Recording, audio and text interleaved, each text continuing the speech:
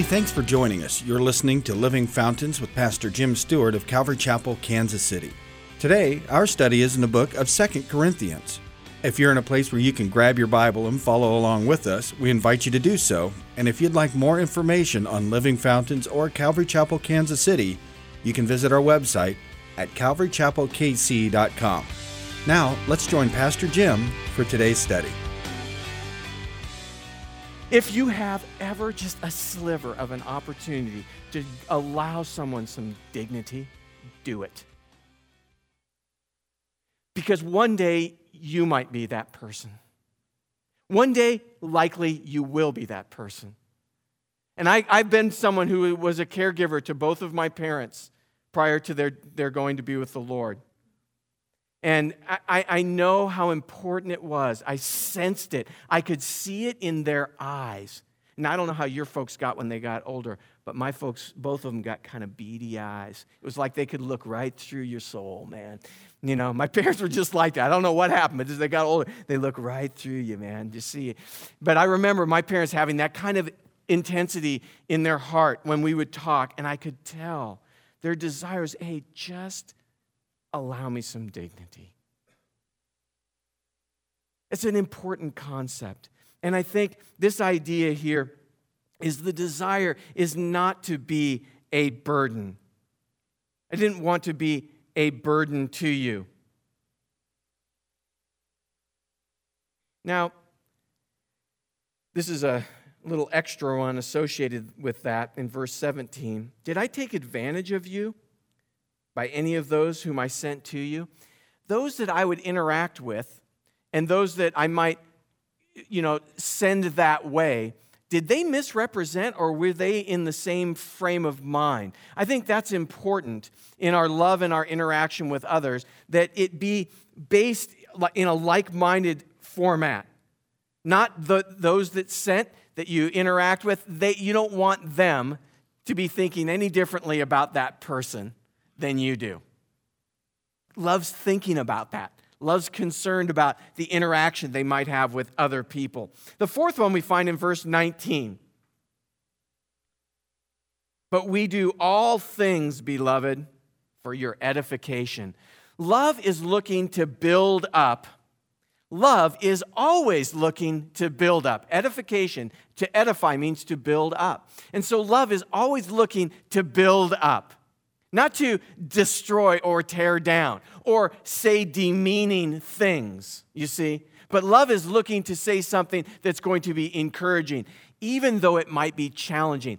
Paul, in everything he said, in all of 2 Corinthians, said nothing to be demeaning to them, to tear them down in any way. He only said those things that would be for edification, that it might, even the hard things, brothers and sisters, even the difficult things that love needs to say sometimes, that he said it because he wanted to build them up.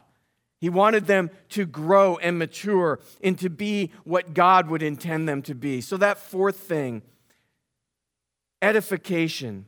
We do all things, beloved, for your edification. Isn't it neat? He just says that right in the middle of it, beloved. He says, man, I have a heart for you. Beloved, he says, for your edification. The fifth thing we find in verse 21. And I think this is an interesting one. Not only for you and me in our immediate sphere of people we interact with, but it has to do with our worldview, as it would be said, or our general perspective of life around us. What is my vantage point overall of the world as it is? Because true agape love would have this perspective. In the middle part of verse 21, and I shall mourn for many who have sinned before and have not repented of. Do we have that kind of a heart for others around us, that when there's sin, when there's issues, which we all fail, we all sin, all have sinned and fallen short of the glory of God. And brothers and sisters, yes, I understand if you've given your life to the Lord, past, present, and future sin is forgiven and done away with on the cross. We are encapsulated in this grace and mercy of God, for sure. But that doesn't mean you don't sin. That's a misnomer. You missed the mark. We sin. But what's so great is we have this advocacy. We have this one that sits in our defense. And that's the person of Jesus Christ. And so we can call out to the Lord and say, Lord, I think I've missed it here. It's clear I've missed it. Will you forgive me? Now that changes us. God's forgiveness is instantaneous for all of us.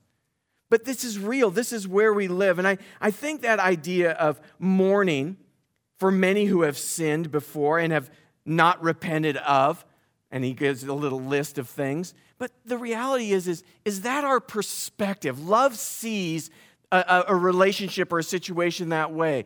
Love sees it in a, hey, I'm willing to forgive. God sees you in that way. Okay, it didn't go exactly like you thought it was going to go. Okay, it didn't work out exactly like you'd hoped it was going to work out. Okay, but it's time to move forward. Satan is the only one that wants to trap you that way and say, you've messed up. God will never forgive you. God's not going to accept you. Don't ever go to church again. Don't pray. Why bother? God doesn't care about you. That is a lie from the pit of hell. God does love you. God does have a purpose. And Paul's heart, in listing off these 5 things that agape love prompts, it promotes, it's displayed by these actions, I would ask, is that your heart? Is that my heart for others around us? When they fail, when it's happened to you, Paul has been violated by these people. They didn't stand up and defend him.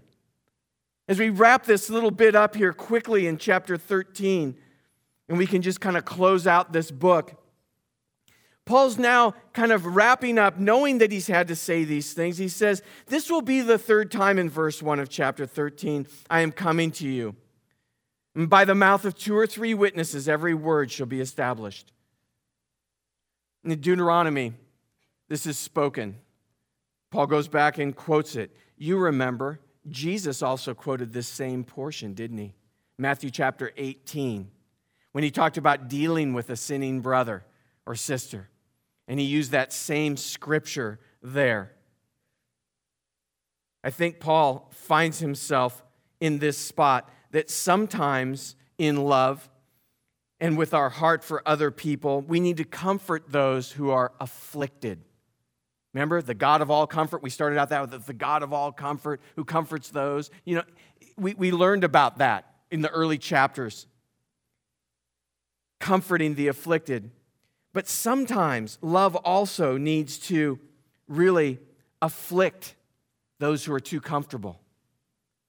Those who have gotten set in worldly ways and have really not embraced the love of God the way Paul here has been describing it.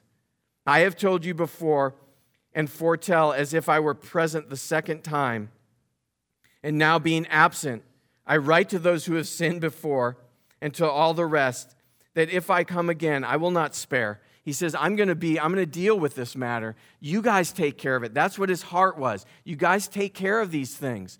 You're embracing all this other stuff out there, but you're not really hearing the heart of the shepherd. The Corinthian church just embraced all kinds of things. It's not much different than the church universal overall today. We just kind of take on all kinds of ideas and things. We just kind of embrace all kinds of stuff. But that's not really what we're supposed to do.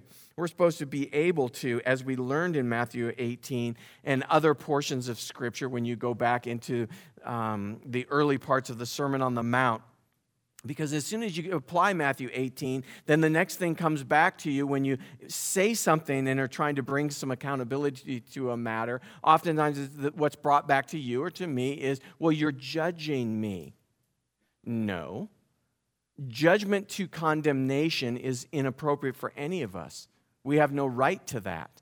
But what we do have right to is to challenge and say, hey, listen, that's not in line with the Lord. What's going on? what's happening here? And there's a rightness to that we've kind of lost sight of a little bit. And I'm not talking about sin sniffing and Ricky rule finding and all that stuff that goes on. I'm not talking about that. I'm talking about honest interaction with relationships and godly challenge. He says, since you seek proof of Christ speaking in me, this is what their whole thing was. Maybe he's not really as anointed as we thought he was or something. It's kind of the thought. Who is not weak toward you, but mighty in you? He says, you've got Jesus Christ. You received Jesus Christ. If you're a believer, you've got Christ living within your life. For though he was crucified in weakness, Jesus yielded and allowed himself. Remember, he said he gave himself for us on the cross. He gave himself. He willingly yielded his life. Now, it appeared to be weakness. Truly, we know it to be meekness. And there's two different things. Meek and weak aren't the same thing. Meek is power under control. It's like a racehorse in a gate. It's ready to go. It's power, but it's slightly restrained or under control, under mastery, as it were. That's strength under control. That's meek. And I would say Jesus surely was meek, but not weak. But they would perceive from a worldly perspective, it's just weakness, you see. He was crucified in weakness, yet he lives by the power of God. For we also are weak in him, but we shall live with him by the power of God toward you. Examine yourselves to whether you are in the faith. Test yourselves. Do you not know yourselves that Jesus Christ is in you? He's really pushing the envelope with him, isn't he? He says, look at these things he talked about in verse 14 of the last chapter through 21. He says, this is a display of love, and it should be embraced readily. That's seen in that way that, hey, this guy's looking out for my best interest. He's really speaking the truth to me. Where others may not be willing to speak the truth, he's willing to say the truth.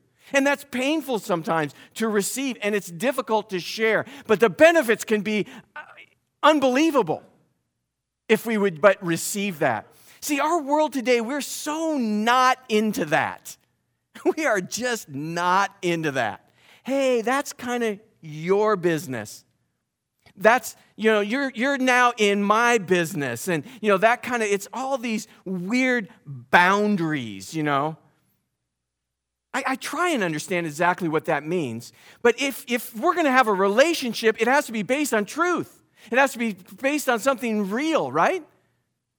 Not something plastic or something fake.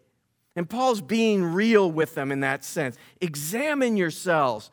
Make sure you're in the faith, because see, if you're in the faith, then there's certain things that are going to look or be displayed as you are in the faith. I'm going to come back to that when we close out in just a minute. Let me finish verse 5. That Jesus Christ is in you. He says, he's challenging them on that, unless indeed you are disqualified. But I trust that you know that we are not disqualified. We're not a counterfeit. So in our surfing world and different worlds, some of you are familiar with this term, but they call them posers. These are people that act like they're kind of into something, but they're not really into it. They just want to wear the cool clothes and act like they're into that, but they're not really into that. That's a poser, right? So there's those that might be posers, thinking they have something to do with God, but they really don't have anything to do with it. They know Christianese, so they can talk all the Christian jingle, but they really don't know God or aren't really walking with God. Now I pray to God that you do no evil, in verse 7. Not that we should appear approved, but yet you should do what is honorable, though we may seem disqualified. For we can do nothing against the truth, but for the truth. And do nothing against the truth. The truth is the truth, whether you believe it or I believe it or anybody else. Truth is going to be truth. There are absolutes. Sorry to all those people that are so much smarter than me that don't think there are, but there are. Absolutes exist on a lot of levels, both spiritually and there's physical laws that prove truth. I can think that I can hop on top of the building up here and throw a brick off, and I can think as hard as I want that it's just not going to happen when I throw the brick off, that it's going to land on the ground below. But we all know, guaranteed, that's what's going to happen, right? It's a truth. It's a fact. It's going to happen that way. It's just silliness, isn't it? Anyway. For we are glad when we are weak and you are strong. And this also we pray that you may be made complete. He says, man, the whole desire is that you might mature, that you might grow up, that you might really continue to develop. Therefore, I write these things being absent, lest being absent I should use sharpness according to the authority which the Lord has given me for edification and not for destruction. He says this a few times, as you remember, as we've gone through this letter. It's not for destruction, it's for edification, to build up. He uses that authority, that sort of power, as it were, that he's been entrusted with to do good things. Finally, brethren, farewell. Finally, brethren, farewell. Be complete. Become complete. Man, become complete. Continue to grow. Continue to mature. Receive what I've said. Become complete. Be of good comfort. Be of one mind. Live in peace. And then notice this result. And if you're allowing these things to happen, he says, and the God of love and peace will be with you. His presence is there. There's nothing that compares to the presence of the living God. There is nothing on the face of this earth that compares to the presence of the Lord. Truly, nothing compares to God's presence. Greet one another with a holy kiss. All the saints greet you. The grace of the Lord Jesus Christ and the love of God and the communion of the Holy Spirit be with you all. Amen. I was thinking about this. Greet one another with a holy kiss. For them, it's a handshake. And still, in a lot of countries, they kiss you on the cheek and stuff. I was thinking, how do you give a good illustration of that, Because people get weird about that kind of thing. I've got one. I really, and it was just last week that this happened to me. So, we've had our services and everything, and I was over visiting with different people at the end of service, and I don't know, I think probably many of you've met Jeremy's mom and dad, okay? And then Jeremy's grandma was here. Now, she's, gone through a lot. She's, her husband went to be with the Lord not too long ago, within the last couple of years, and so on and so forth. Actually, on both of the sides, but this is Jeremy's mom's mom. And so she's talking with me, and we're just kind of visiting, and she goes, oh, man, I really appreciate the word. I said, well, that's great, man. That's awesome. She's been going through a lot, health-wise and stuff. She's had a lot of infirmity, and so it was really just something that spoke to her heart. It touched her heart, and she's just sharing with me about something. That's just awesome. That's great. And then she kind of grabs a hold of me, and she brings me down, and she just gives me a big kiss on the cheek. Oh, it was so wonderful. That's a holy kiss. That was a wonderful thing. It was really a precious gift from God. What she doesn't know is my mom used to kiss me like that. My mom was about the same height and would do that and grab me and pull me down to give me a kiss like that. So it was a gift for me too. But that's a holy kiss. That's the right display of godly affection, isn't it? Isn't that wonderful? Brothers and sisters, you see, one of the things as we gather together, this growth that Paul's talking about in here, it doesn't take place for you and I. And this is why we have different services and different times where we can get together to get into the Word and be together. Because you see, we're supposed to be like lumps of coal, chunks of coal. And that coal, off by itself in isolation, extinguishes ultimately. But when pushed up against one another, when pushed up against each other, it creates a good fire. It's important for us. Growth really doesn't take place in isolation because there's no challenge really. Not in that way, not in the way that God desires. Growth takes place as we are gathered together, as we're growing and being challenged, as God's doing that work together in our lives. This idea about examining ourselves, and Paul's really talking about in verse 5, as this is where we're going to close this morning. He's saying, the only way is to be born again. And if in fact you are born again of the Spirit, John chapter 3. If you're born of the Spirit, Jesus talked about this. If you're born of the Spirit, there's going to be a manifestation of the presence of God within your life. And you find that manifestation of God's presence in 1 John chapter 2, verses 3 through 11. You find this manifestation. This basically, it's just manifestation.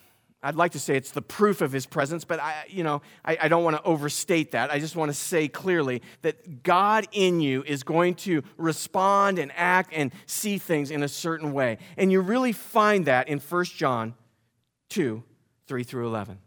That's where you locate that. And if in fact that's not happening, God doesn't have a problem, right? We're going to all agree on that, right? God has no problems. God's perfect. He's fully complete. We struggle with things, but God doesn't have a problem. So one of the things he says is make sure, because faith is an active thing.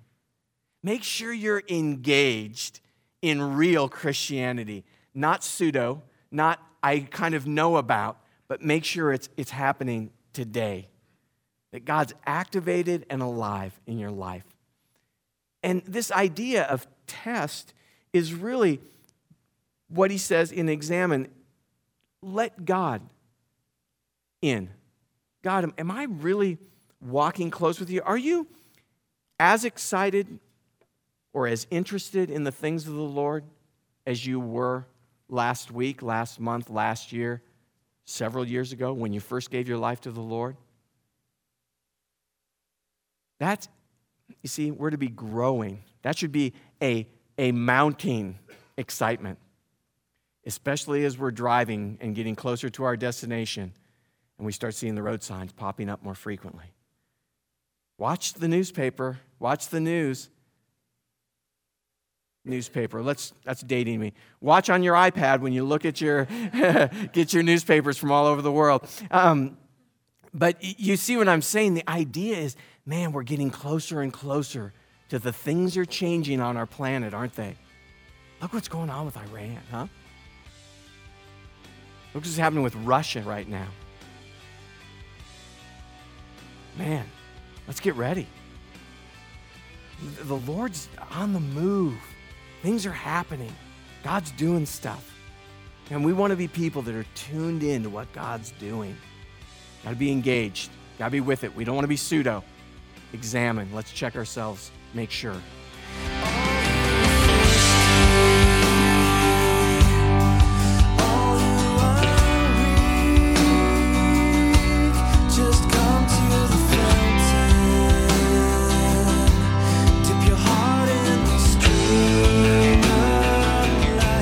Hi, this is Pastor Jim. I know as we listen to the Word, oftentimes the Spirit begins to convict us. And Jesus said He's the way, the truth, and the life, and that no one comes to the Father but through Him. It is very exclusive, Christianity is, and I know that offends some. But it's also all-inclusive in that anyone who would give their life to Jesus can have everlasting life. But it is exclusive in the sense that Jesus said He is the way, the only way to have everlasting life. If the Lord's tugging on your heart just now, would you open the door and let Him in? Just pray this simple prayer of faith along with me now while you're driving or wherever you are. Whatever you're doing, sitting in front of a computer, wherever you are, whether it's through the internet or through the airwaves, I just encourage you right now to open your heart to Jesus and begin that new life. Just pray this simple prayer with me. Jesus, I want to ask you to come into my heart, to forgive me of my sin, to be my personal Lord and Savior. I thank you for forgiving me. I thank you for the newness of life that I have in you, and I ask that you would fill me with your Holy Spirit, that my life might be pleasing to you and give you glory. I ask all this in Jesus' name. Amen. If you prayed and received the Lord into your heart today, we'd love to hear from you. You can contact us or another Bible teaching church in your area so you may be encouraged in your new journey. If you'd like more information about Living Fountains or Calvary Chapel, Kansas City, simply visit our website at calvarychapelkc.com. And if you're social media savvy, you can like us on Facebook at facebook.com/Calvary Chapel KC. Also, Living Fountains podcasts are available in the iTunes Store now, and you can download them at no cost.